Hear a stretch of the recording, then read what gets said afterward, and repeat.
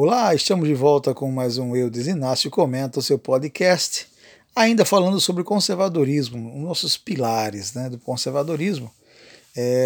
Como paramos e vimos sobre Hobbes, sobre Locke, né, que são entes contratualistas, né, então que eles falam que o Estado tem um contrato, né, um contrato na verdade é entre o cidadão e o Estado, né, que constitui o Estado. Então para Hobbes, o Estado é necessário porque o homem é mau, então o Estado é aquele ente punitivo para coibir, né, as maldades do homem. E para Locke, não. Locke, na verdade, o Estado tem que ser um garantidor dos direitos naturais, né? O direito à vida, direito à liberdade, né?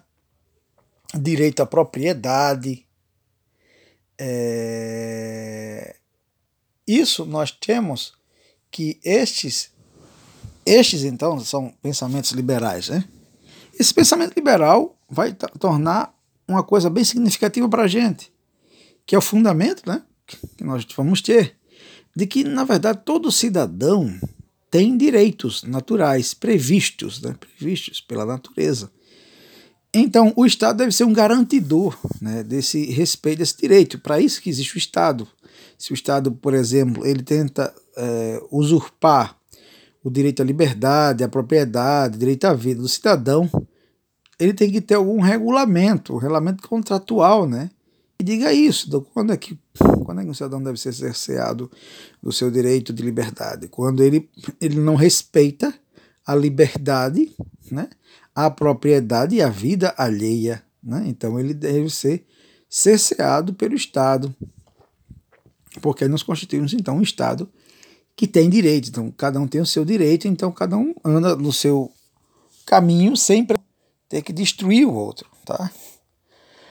O conservador, então ele deve ser uma pessoa que pensa como garantidor do direito do outro, né? Mas ainda que não concorde com esse pensamento, com esse jeito do outro, ele é um garantidor que ele tem o direito de ser quem ele é, quem quer que ele seja, contanto que isso não faça achaque ou tente destruir os direitos dos outros, né? Nós temos agora essa pandemia alastrada, que é o coronavírus, o Covid-19. Cada cidadão tem o dever de respeitar as leis urbanas, né? O Estado tem que garantir que menos pessoas possíveis sejam atingidas pela pandemia.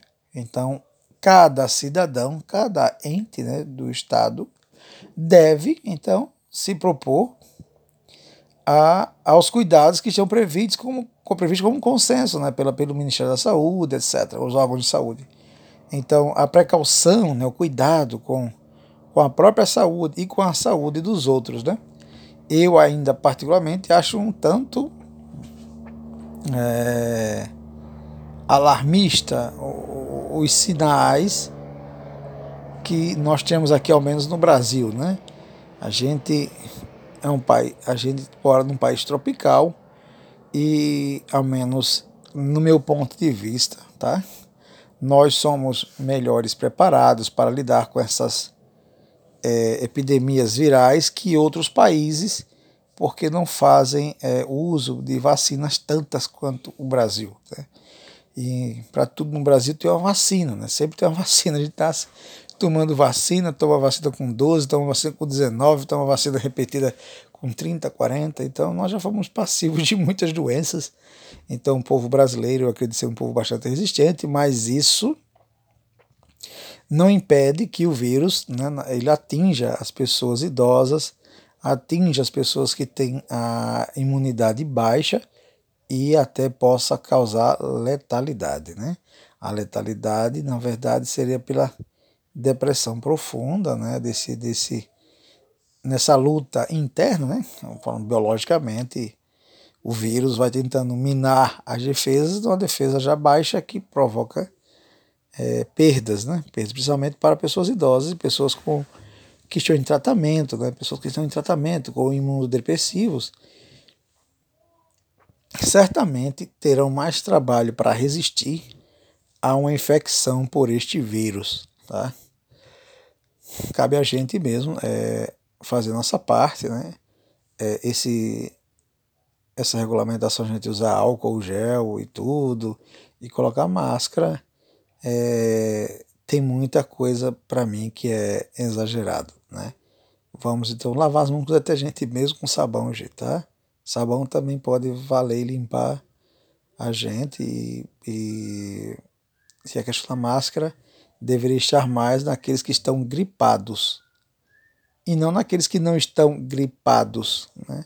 Como um vírus sem grande fluxo de contágio, né? Então, a não ser que a pessoa se saiba contagiada, aí usaria máscara. Um monte de gente comprando máscara, todo mundo usando máscara.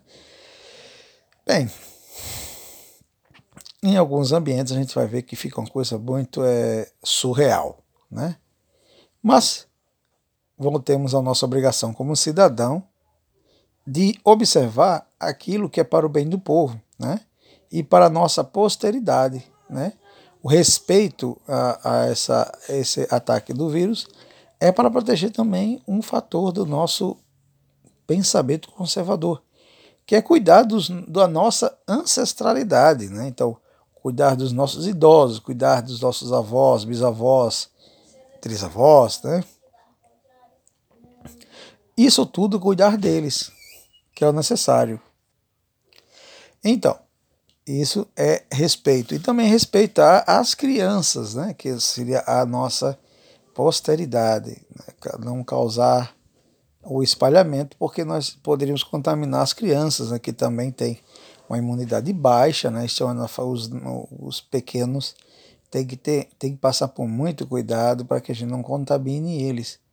Eu sei que isso vai logo passar, né? Essa pandemia vai logo passar, porque onde surgiram, né? Segundo os relatos, na China, ela já está sendo controlada, né? E já há um sinal de que nos Estados Unidos surge uma vacina, né, para o Covid-19.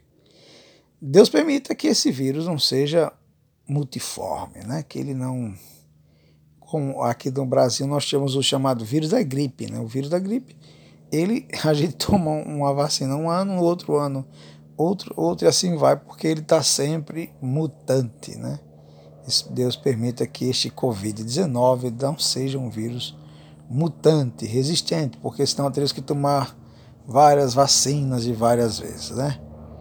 Bem, vamos então pensando como conservadores e trocando ideias, tá bem? Quero que a gente comece a ler, gente. Vamos ler um pouquinho sobre o segundo tratado de John Locke, né? Para a gente começar a perceber o pensamento liberal, que na verdade foi o berço, né, do pensamento conservador. Quando a gente tem ideia de que a gente deve conservar alguma coisa, a gente tem que saber que coisa conservar e contrapor ao pensamento que hoje em dia se tem em praxe, que é o pensamento liberal. O pensamento liberal é do respeito tipo, cada um faz o seu, né? Principalmente em termos de comércio, né? Ele é mais abrangente para termos de comércio, mas ele também vai entrar em choque com o pensamento conservador em breve, né? Em breve, depois que sai de Locke, né? E aí vão sendo pensados, né? Como seria, né? Vamos depois ver na próxima oportunidade um pouquinho sobre um grande conservador, Oakeshott. A gente vai falar sobre ele.